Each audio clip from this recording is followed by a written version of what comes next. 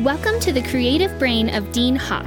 Get ready to be challenged, inspired, and equipped to become a better ministry leader.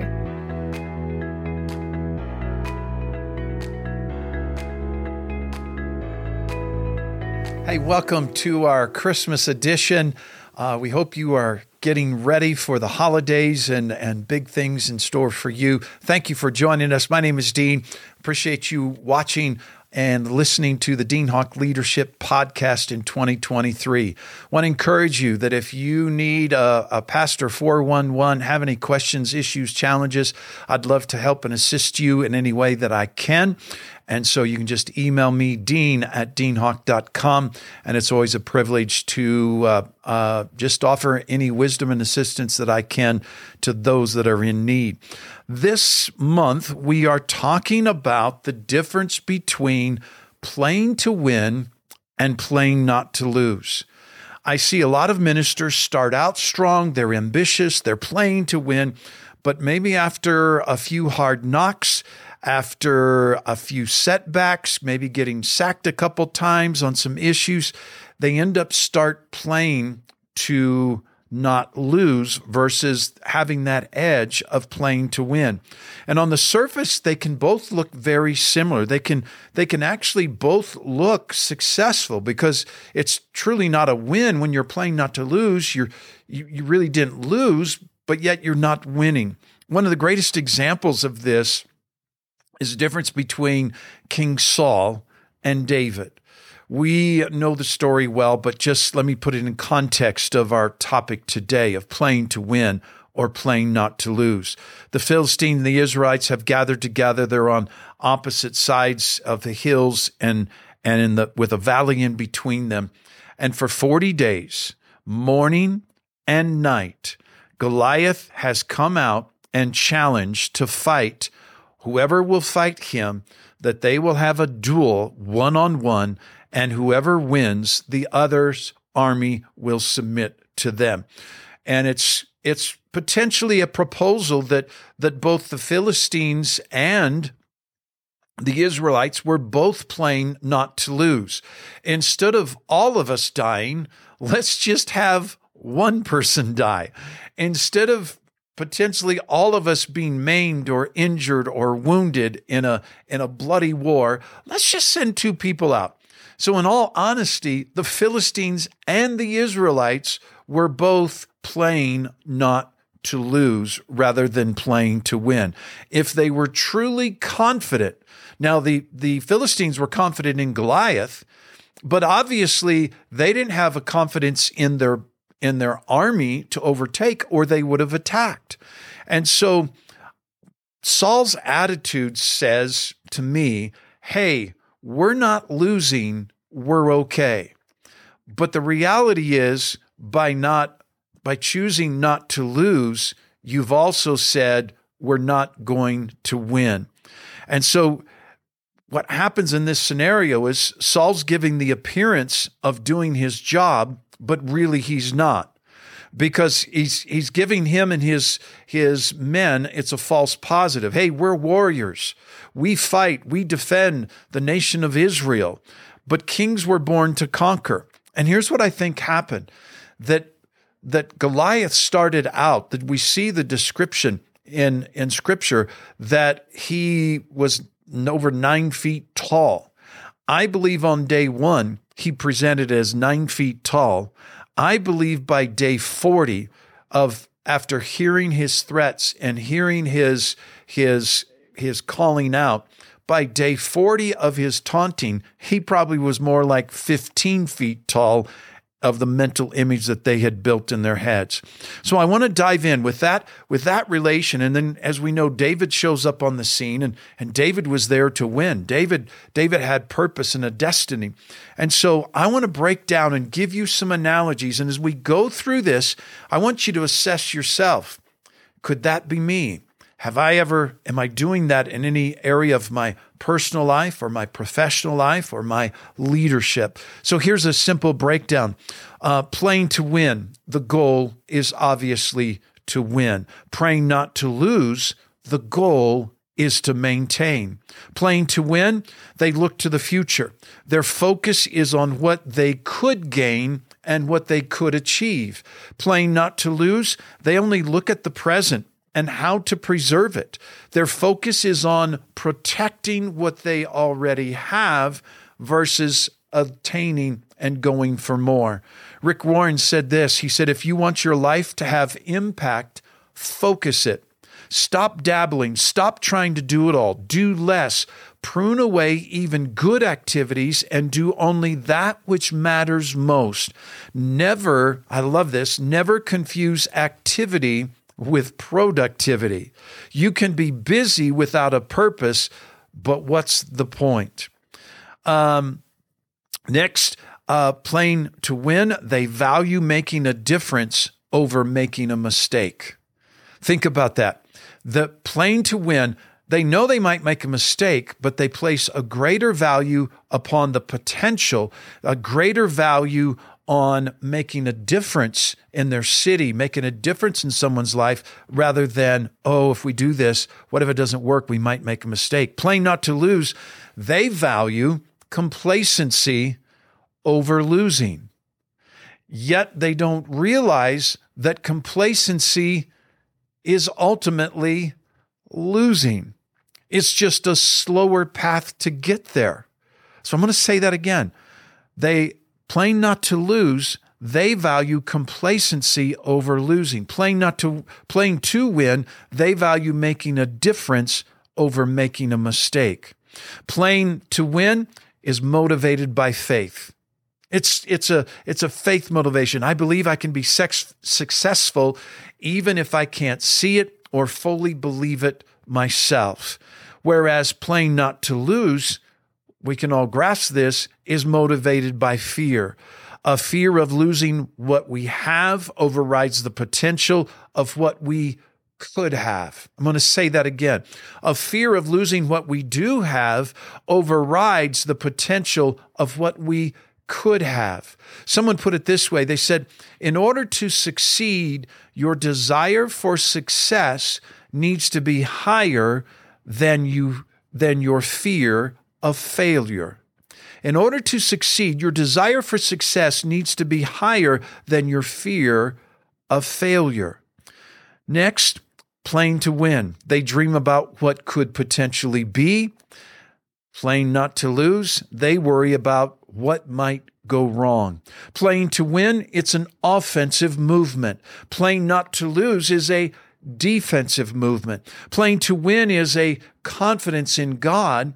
Playing not to lose is a confidence in ourselves.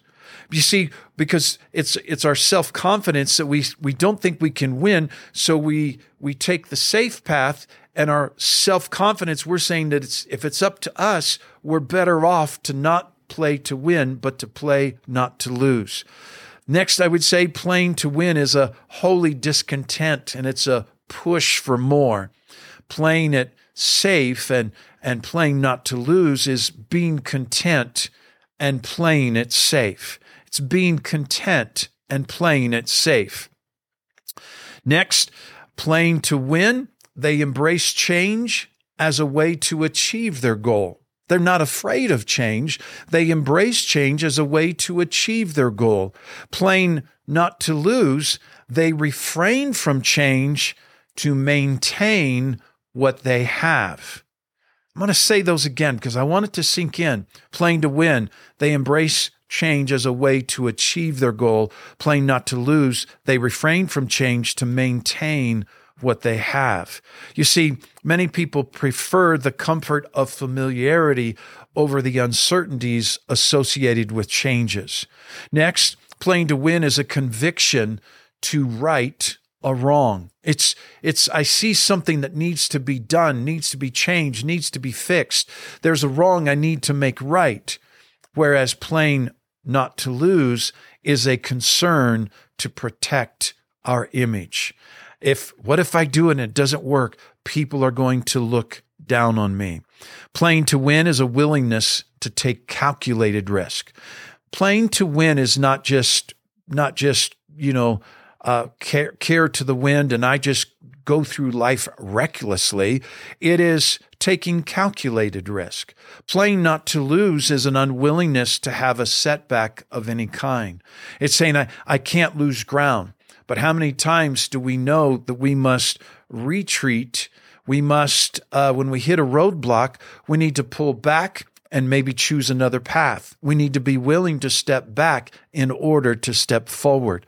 Playing to win takes sacrifice.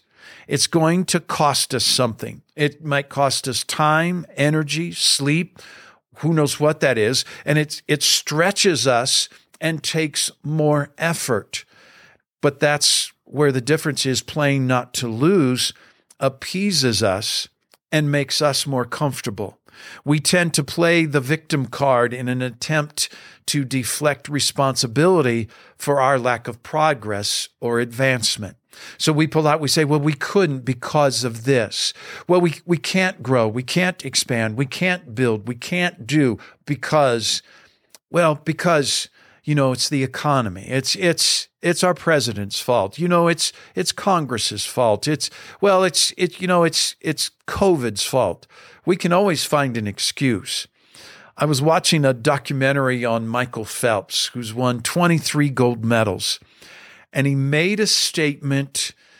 He was talking about his training regimen and how he practiced and what he did. And he became so good that basically no one could beat him, that he became his own competition. And so his competition wasn't how do I beat the enemy or the competitor, but how do I beat my time from last year? How do I set a new world record? But he made this statement. He said, I practice when I'm in full-on training for an Olympic Games or world finals. He said, I practice 7 days a week. He said, which means I get 52 more days a year of practice and workouts than my competitors. That makes a difference. And I'm not saying that we're supposed to work as ministers and pastors 7 days a week, but I'm telling you there's a mindset. There was a competitive mindset that in order to win, I'm going to have to sacrifice. I'm going to have to lay it down, and I'm going to have to put forth some extra effort. In order to play to win, the risk of success outweighs the possibility of failure. There's a chance we're going to fail, but the risk of success outweighs the possibility of failure. Flip side, when we play not to lose, the risk of failure outweighs the possibility of success. Playing not to lose, the risk of failure outweighs the possibility of success. And in that light, failure is almost always guaranteed. It's just going to happen in slow motion. So I want to challenge you. What's the giant you've been avoiding? What have you been putting off? Maybe it's a project. Maybe it's something that God is challenging you. Maybe it's a new outreach that you're going to launch in 2024 that you felt like you were supposed to launch in 2023. Maybe there's some staff issues or that need to be addressed. Maybe there's a staff person that there needs to be a change in their employment. But you've been playing not to lose versus playing to win. Where could you be if you had a winner in that seat? If you had someone who's playing to win in that seat? And I would ask you, what has the Holy Spirit been challenging you to preach on? And you went, no, Lord, the last time I touched on that, Mrs. So-and-so really got upset. And maybe you're not going to teach on the baptism of the Holy Spirit because, we've got some new people and I'm not sure where they're at. Be bold in what the Spirit of God is calling you to do. Make sure that in your personal life, your professional life, your ministry life, that you are always playing to win because now we're giving God something to work for. And I love in the book of 1 Samuel in chapter 17, it says, when David gathered his stones, it says he ran towards the giant. I love that. Run at the thing you fear the most, and you'll see it's not that intimidating. with one sling of his arm, what everyone feared for the previous 40 plus days was now flat on the ground, and David takes off his head. That thing that seems like a giant, you can conquer when you put your trust and your faith in God. Hey, I want to encourage you. Check out deanhawk.com. We've just released one of my favorite series. I think I say this, guys, every series I release. We just released a series that I did this fall called Guilt Trip. I'm telling you guys, this stuff is gold. It's from the Holy Spirit. I can't take credit for it, but I would encourage you to put it in your sermon series rotation for 2024. It has really helped people tremendously. It helped me tremendously first to be free from guilt. Plus, we've got all other resources. They're free of charge. If you missed last month, talking about starting Emerge Pastors Network in your community, if you're going to be doing that, if God's prompted you to do that, would you please shoot me an email, dean@rockfamilychurch.com. Let me know what God's doing in your city. Let me begin to pray with you as you launch that Pastors Network there. Merry Christmas to everyone and a Happy New Year. We'll see you in January. Thank you for joining us today. For a free sermon series and teaching outlines by Pastor Dean, visit us at deanhawk.com. Be sure and join us next month as we continue our growth on leadership.